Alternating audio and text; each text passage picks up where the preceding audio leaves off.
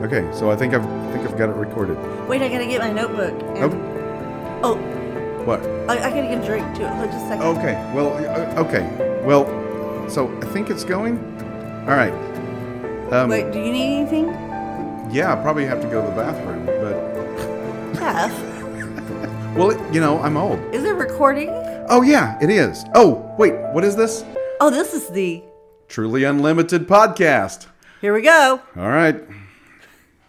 See, now you made it right. Okay. Hello, everyone.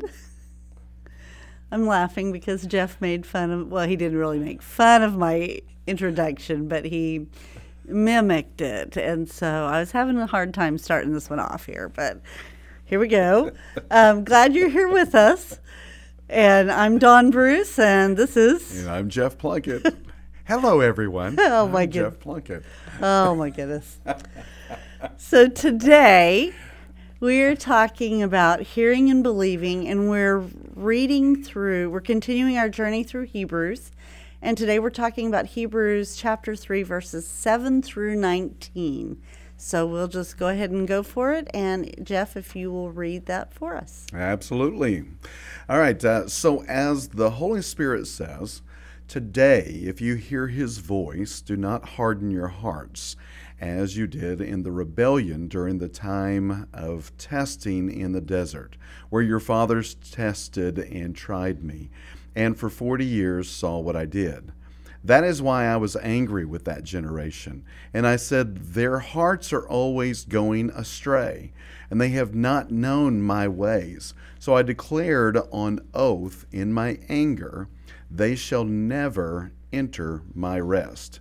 See to it, brothers, that none of you has a sinful, unbelieving heart that turns away from the living God, but encourage one another daily, as long as it is called today, so that none of you may be hardened by sin's deceitfulness. We have come to share in Christ if we hold firmly till the end the confidence we had at first. As has just been said, today, if you hear his voice, do not harden your hearts as you did in the rebellion. Who were they who heard and rebelled? Were they not all those Moses led out of Egypt, and with whom was he angry for 40 years? Was it not with those who sinned, whose bodies fell in the desert? And to whom did God swear that they would never enter his rest, if not to those who disobeyed?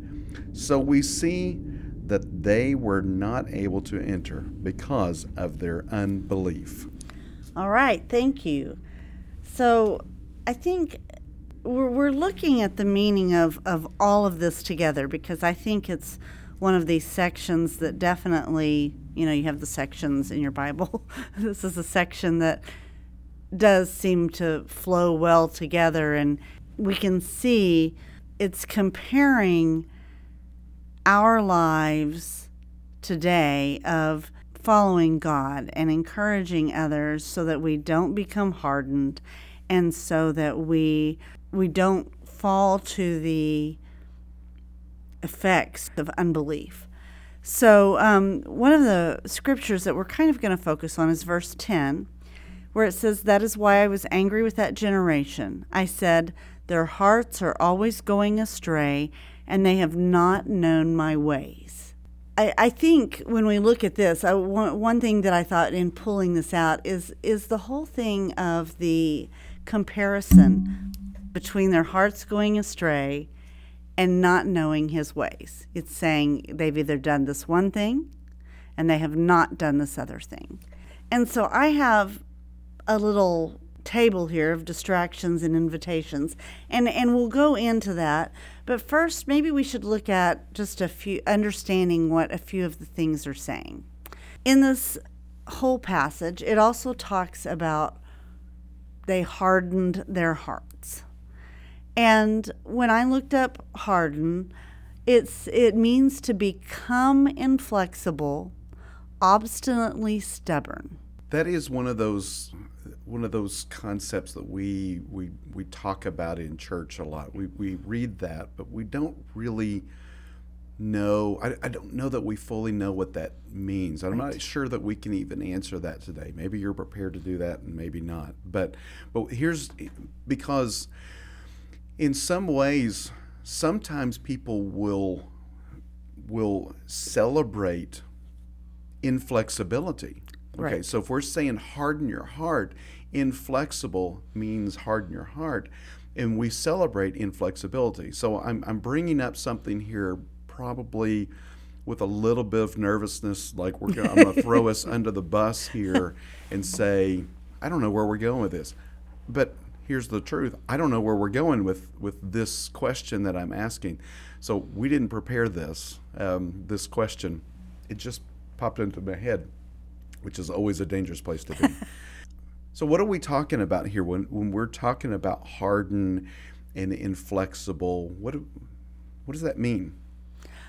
I see it. I think when I look at this, and by seeing what it meant, looking back in the in our little Bible app that gives us more information on original meanings of the word. Oh, the Bible Hub? Yes. Yes. Yes.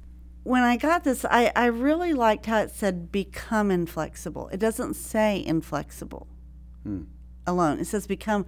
So I see this as, it is more as a verb, and I think in like the way a verb would act, it's a continual, it's in process, where a lot of times I feel like we see it as an instance, an event. And I think, I know in my own life, just in understanding, a lot of times if I just read through that, then it's just seemed synonymous with sin. Now, I know it could have to do with that, but I think if we really look at the meaning, what it's saying is just what you said on the thing of we celebrate inflexibility, is where we stand firm on one thing and we don't necessarily consider everything that God is saying to us. We take, it's like taking one scripture and making that our mantra when we don't look at it within everything. And I think that's part of becoming inflexible, because I really think it's our own deception. It's the idea that we feel like we have something right, so we're stubborn in it. That obstinately stubborn, we're stubborn in it. When he says in verse 10, they have not known my ways. So they're sticking to one thing, or holding on to one piece, or looking towards something, and they have not known my ways. A continual thing. It's a process. It's a journey we're on. Yeah, and so just in hearing that, and I understand. We're just kind of I'm taking us in a different direction a little bit. This is how we work things out together. It is, but it's just kind of thinking it through and thinking on purpose. And I'm going to go back to a conversation we had in our last podcast when we were talking about transactional and transformational, right. And it was the difference between survival and purpose. Right. So transactional was survival, and transformational was purpose. So if you think about, and then I just looked up in Bible Hub this word that means hardened, and literally it means dried out. Okay, so whenever it was living, right, inflexible, moving, it was, but now it's no longer that, it's dried out. So when we're hardened, it's dried out. But doesn't have the living water going through it. Yeah, exactly. But what I'm kind of thinking here, and again, I'm just you're hearing this live, worked out inside our heads. But what I'm kind of conceptualizing here is because what I'm constantly trying to do is, how do I understand this based on God's purpose? Mm-hmm. God's Right. purpose of joining with me, it's everything comes back to that. Everything. There is nothing that doesn't come back to that. So if and I've said this to Don before, if I sound like a broken record, I'm always coming back to joining with God, joining with God, joining with God. Great, fabulous, because that's what God does. In His Word. Right. His Word always says, come back to that. Okay, so join with me, return to me, trust in me. That's Right. that's connected to Him. So I'm thinking about even that idea of hardened, meaning dried out. Today, if you hear His voice, okay, so you're hearing, joining with He says this, and we're hearing that you have to be in proximity to hear Him. Mm-hmm. One, Mm-hmm. right? You don't hear Him by being distanced from Him, so you're in proximity. And then do not harden your hearts. Don't dry out your hearts. Stay on purpose. Stay on purpose, not this transactional, fixed, I've got to do just this one thing this way. And if, what's interesting, again, I'm going to come back to counseling stuff. What I see in people is whenever they have only one way, and I'm not talking about, the one way meaning Christ. Okay, I'm talking about like, this is the way we've always done things, or this is the way, this is the one solution. In marriage counseling, for instance, if a couple comes to me and they say, well, this was our one chance, and if we can't, do it this way. Okay, so there's only one way of expressing love. Let me give a better example. So I couldn't sleep last night. So I would get up, and when I can't sleep, I get up and I watch NCIS on Netflix. I don't know why, I just do. Now I'm kind of hooked. But so there was, in this episode, I can't remember her name now. Anyway, whatever her name is. It depends on what season you were in. Yes, it's season 13, and it starts with So it's not Ziva, but it's the blonde. the one after that. Yes, the blonde after that. Yes. Oh my goodness, I should know her name. I know, I can't think of her name. Yeah. Anyway, whatever her character's name is, it's going to come to me. Nope. Oh. It didn't happen. Bishop. Bishop. Yes, there we go. So Bishop. Ellie Bishop. Yes. So she has this plan, this surprised anniversary trip with her husband. McGee answers the phone whenever her husband calls, and then he mentions it. He doesn't know it's a surprise. He mentions it to the husband, and she says, "You ruined our anniversary. You ruined it," because it was the only way she could express love and appreciation for her anniversary was this trip being a surprise. No. So, in other words, what I'm saying is, it's hardened out by the inflexibility of toward purpose. It's not if it's transactional, like we talked about last podcast. If it's transactional, then it's hardened toward task. It's hardened against purpose. But if it's flexible, flexibility is flexible toward purpose. In what way? How does Jesus respond to people? Right. How did he respond to people in real life? Like, he was responding toward the flexibility toward purpose. Mm-hmm. The Right. one way was not one task way, it was one way toward connection way. Right. Right.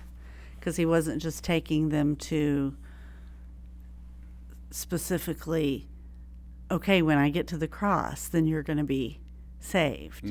But it was a continual process of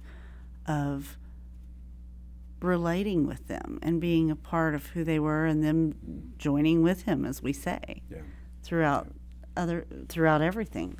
Yeah.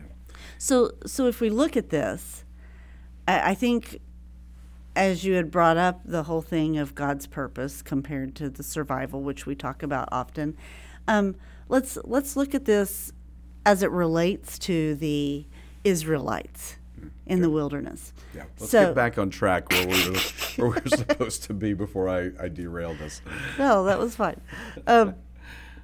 So I have three different instances here. So the first one is the Israelites, their distraction, or the survival side, was that they allowed the Egyptian culture that they had lived in to influence them.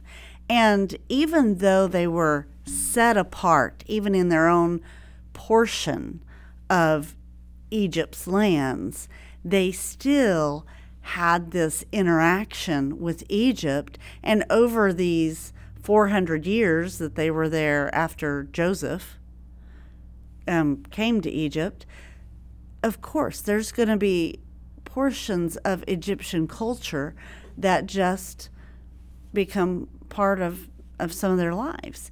And so they had this. So when they're they're traveling out of Egypt, and Moses goes up on the mountain, and God has given him the 10 Commandments, and he comes down, and they've built a golden calf, and they're, dancing and singing and all this around this golden calf. And it's a very clear thing that their influence from their culture was still very comfortable in their lives. And when they got to a place that they weren't sure what to do, then they reverted to that which was comfortable. And that was that influence of Egyptian culture. Where on the other side, if we look at it, not as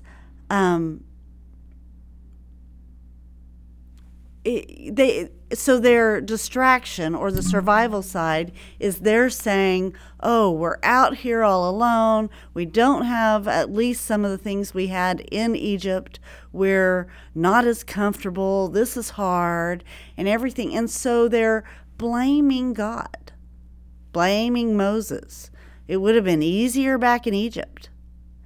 And God's saying, through all this, his invitation through this whole process is, look to me. The 10 Commandments. I totally forgot the first few, but of the first commandment, but it's basically, whatever, God and him only shall you serve. I don't know why I just totally lost that. See, and I appreciate the fact that you do that, because you don't know this about her. She's the memorization queen. We were doing a sound check earlier. We got a new system, and she was doing a sound check, and she's going through these. I don't even know I can't even remember enough. So she's the memorization queen, and so I appreciate the fact that you forgot some of the basics. I appreciate that. On behalf of all of us that are really good at forgetting things, thank you. Mylan would totally agree with you in all of that. Yes. Yes. So anyway, it's true. That's why. You know how to know if it's true? If I'm talking. No, I'm just kidding. That's a joke. Yeah, I'm joking. Yeah, whatever. Okay. As we go on. So their distraction, or the survival side, as we talk about it, is that they were going back to their comforts. Yes. Of the culture that they were placed in. It wasn't even their own culture that God had given them, but one they had been placed in. And God's saying, don't look to that. Look to me. The second thing is when they are in the wilderness, and there's a point in Numbers 11 where it talks about how they had low provisions, and they were hungry. And so what God did is God He made some rules with this, but he sent them manna from heaven.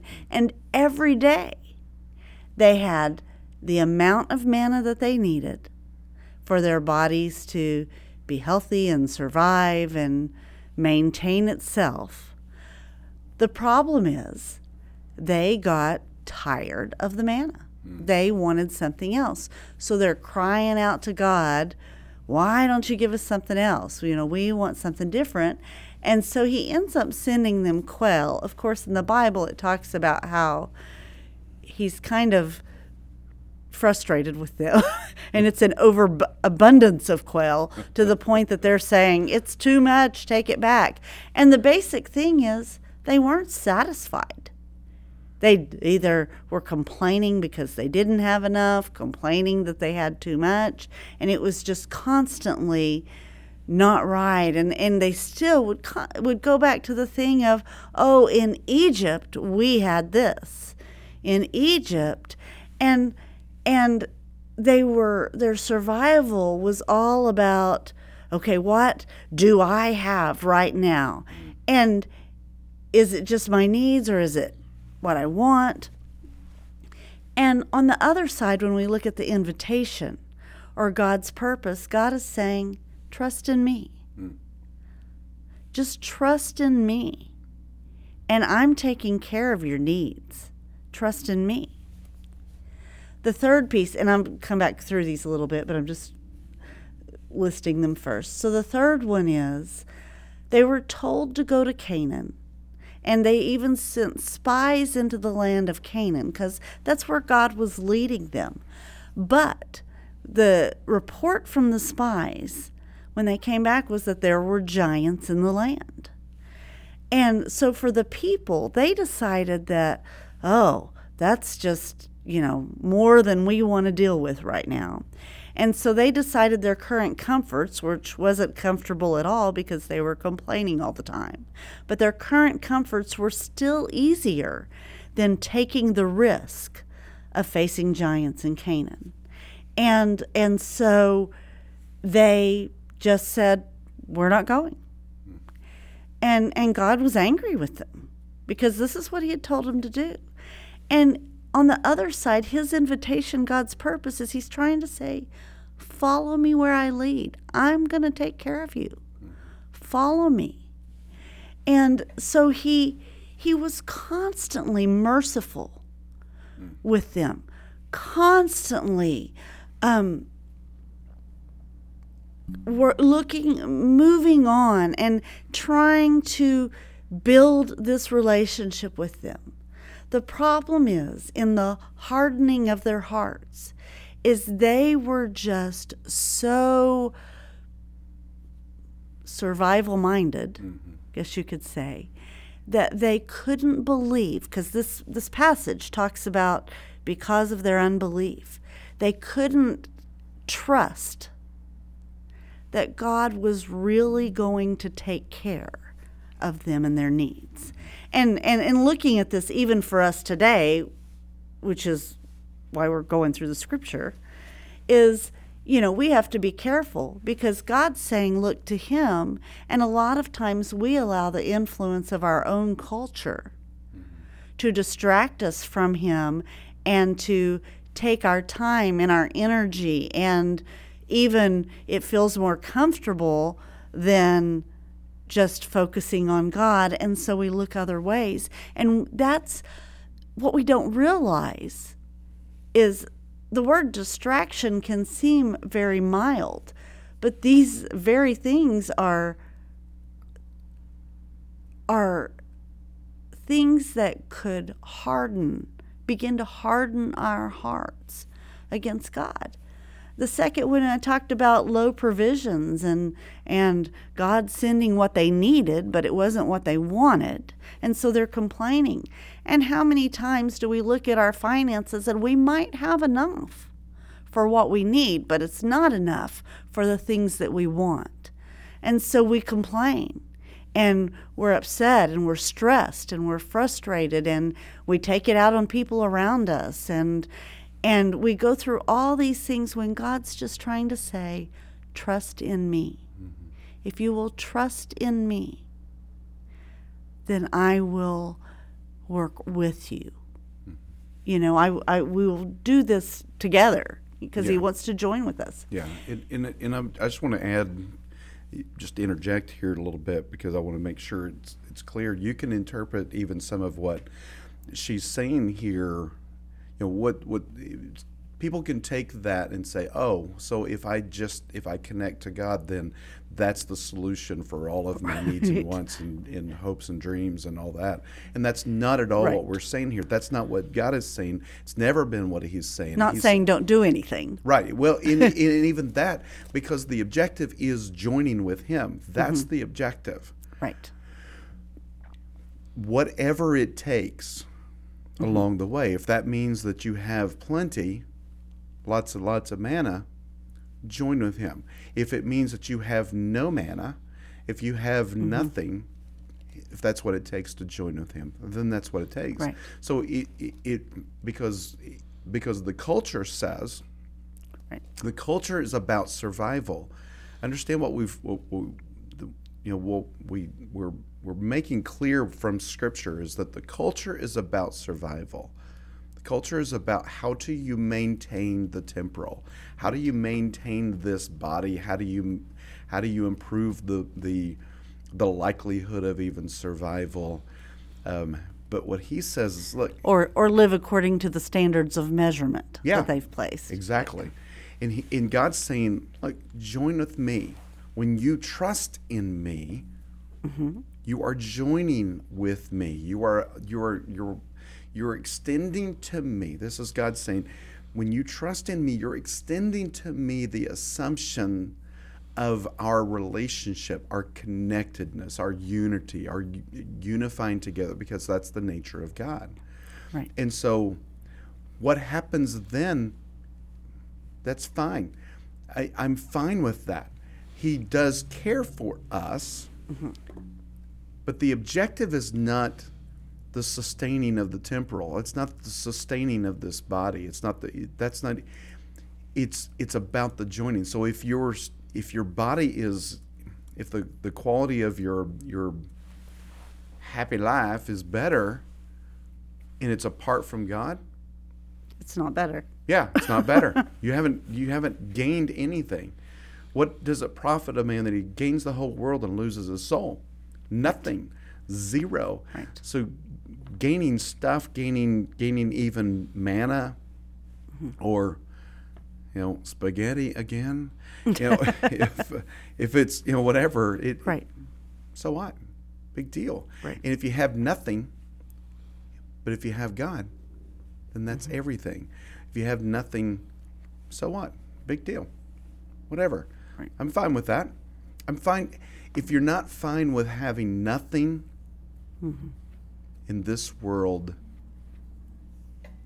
but all you have is, I don't mean an eventual connection and unity with God. I mean right now. Right. Today.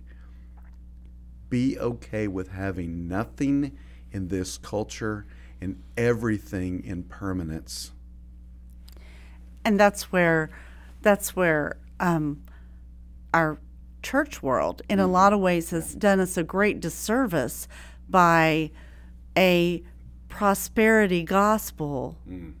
And I know it may make some people mad. I don't know. I keep hitting my mic. She talks with her hands. I know. I'm trying to hold them down. But I'm not saying that there's not scriptures in here that it talks about God taking care of us. But we have to be careful in how we interpret those. Are we interpreting those according to our culture? Oh, come on. Say that again. Say that again, because yes, you're exactly right. Oh, that is so good. That is exactly the right way to say it. Are we interpreting those according to our culture? And because you think about it, I don't know, in a third world country, and they're reading one of these scriptures, the prosperity may be totally different than what we think it would be here in America. And so we have to be careful not to interpret the scriptures just based on our nationality, based on our current status, based on our social norms. Yeah. Because all of that is temporary. Yeah. And yeah, because a cultural definition of prosperity is a moving target. Right. Like what do we count as prosperous today compared to I'm fascinated. Our first house that we bought, and it was in the 80s, late 80s, early 90s. I think. Wow, you're old. I know. It was $30,000, and that was even then. I mean, we watch my family really likes to watch a lot of movies based on 1700s, 1800s, and very, very, very wealthy people, their numbers were, he's got an allowance of $5,000 a year. Yeah. Oh my, Right. Downton, what a station he has. You're going to lose your situation. So, Okay, we're digressing here. Yes, indeed. I had to do some of my impersonations. But it's because it's a moving target, and as you said, even today, because I remember watching a documentary not too long ago. These guys go down, they went to some South American country, and they were trying to live off of what people live off of, and it was $1 a day. Right. Or it was $1 a day or $1 a week or something like that. So they were trying to figure out how to survive based on that. Fascinating. Right. And so that means that if you've got $2 a day or a week, whatever You it have was, just doubled your income. oh man, Yeah. yeah, you're in the money. So yeah, it's a moving target. So don't base it on that. Something permanent. There's only one thing that is permanent. We say this all the time. There's only one thing that is permanent. Everything else is temporal. Everything else passes away. Everything else is a moving target. Right. But the relationship, the joining with God is permanence. And in that, we look at what you take with you when you die. And the only thing we take is whatever we have that's eternal. Yeah. That is permanent, truly permanent. And that's why the thing with the prosperity gospel is we're giving this idea that God is just going to give us everything, that the way we see it, of what we want and all this great stuff, when there's so many times in the Bible. Just like a previous podcast we did on the joy of suffering, and it talks about you will have this with me and whatever the scripture is, but basically if you join in my suffering. And suffering, at least the way I understand it, would be a polar opposite of prosperity. Yeah. And I'm not saying that good things may not happen or God may not do good things in your life. Yeah. It's just you cannot base your faith in Him on whether your life is good today or not. Right. Yeah, because what you just did is you brought it back to this is this, it's that believing. Right. Like, on what basis do I believe? I believe on permanence, not on some temporary thing like manna or whatever. That's what the Israelites did when everything was good. Then they're like, oh, we love God and we're going to follow Him, and we're all right. And they're singing and dancing and their tambourines and all of that. And then when things go bad, it's like, okay, He's not really doing what we want Him to do. Right. And so that is where it comes in of their unbelief. We're not talking about okay, yes, I believe, no, I don't believe. It's a trust in him. It's a reliance on him, not just for him to take care of things on his own, and I'm going to just sit here on the side. But just as Jeff has been saying, he wants to join with us. He wants to be a part. He wants to work in tandem with us for whatever we're dealing with. Yeah. And he's there. Yeah. That's just it. He's there. Yeah. If it hurts, that doesn't mean he's not there. Right.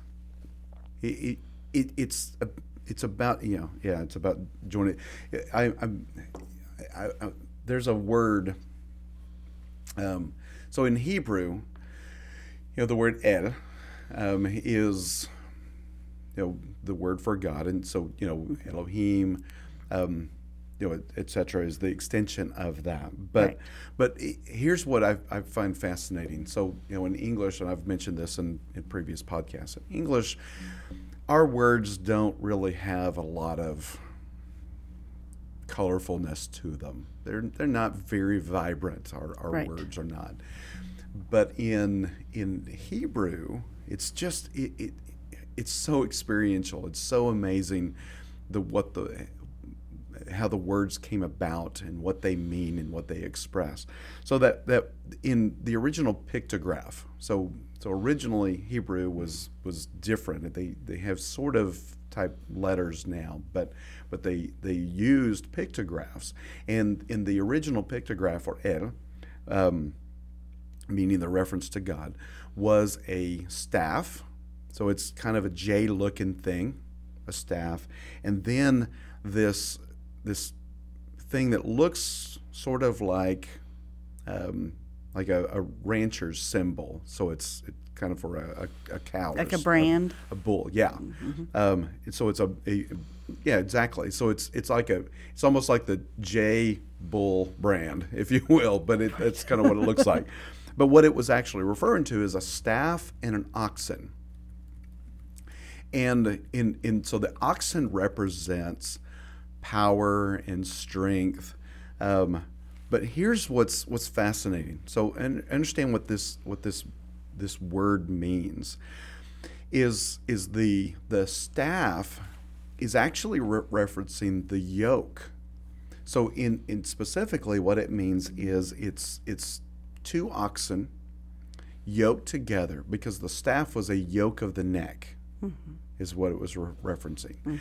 So it's you, and more specifically, the way they would do it is they would always have two oxen yoked together, and one of them would be a stronger, more experienced, older oxen, and then the other one is going to be a new, young, untrained, unskilled, a little bit weaker oxen. He hasn't had the skill, hasn't had the strengthening of working the fields. Okay, so the older, more experienced, stronger oxen would be able to keep the lines straight, where the younger oxen, if they were left to themselves, the lines would be all over the place, as they're plowing. So the rows would be just hither, there, and everywhere. So what they would do is they would hook two oxen up together, one older, experienced than the younger one, connected by the staff of the neck. The yoke of the neck is the staff, and help keep the lines straight.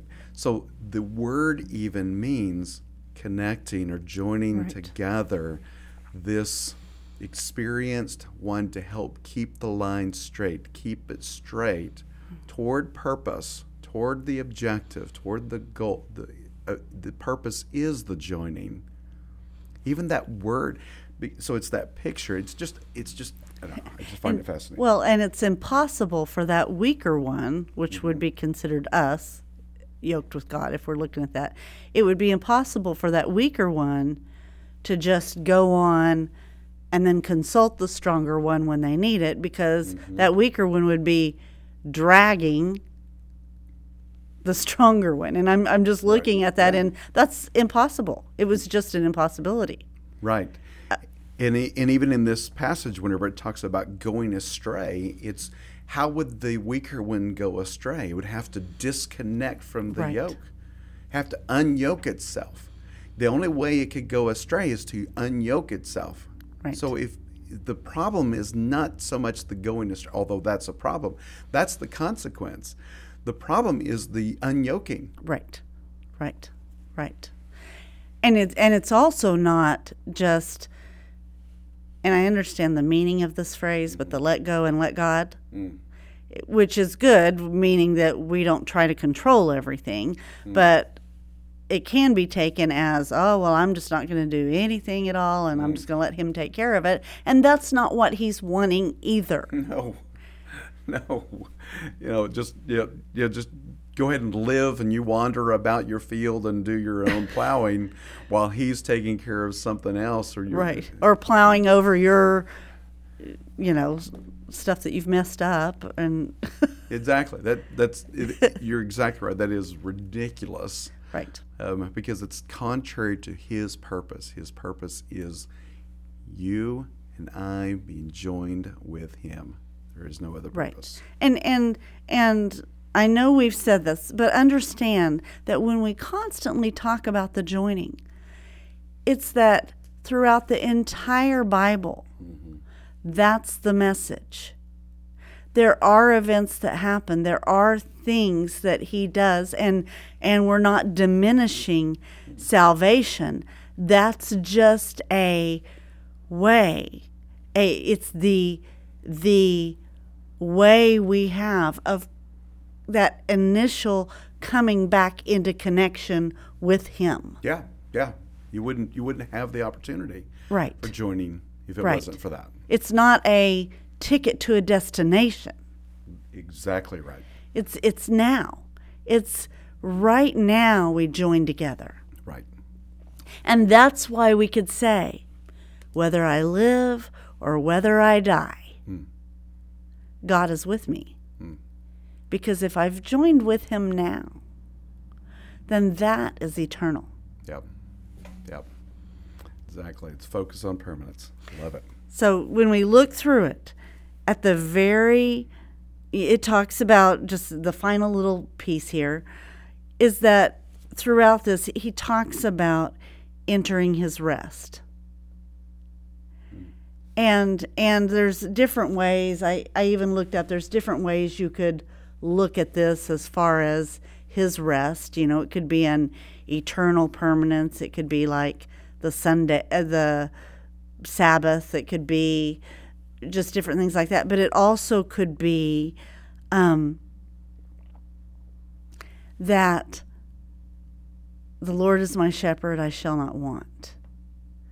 He leads me in paths of righteousness for his name's sake. It's that rest of relying on the shepherd to lead you and guide you. And if Mylon and I are driving a long ways, which we do often, our car could almost go autopilot to Colorado and back.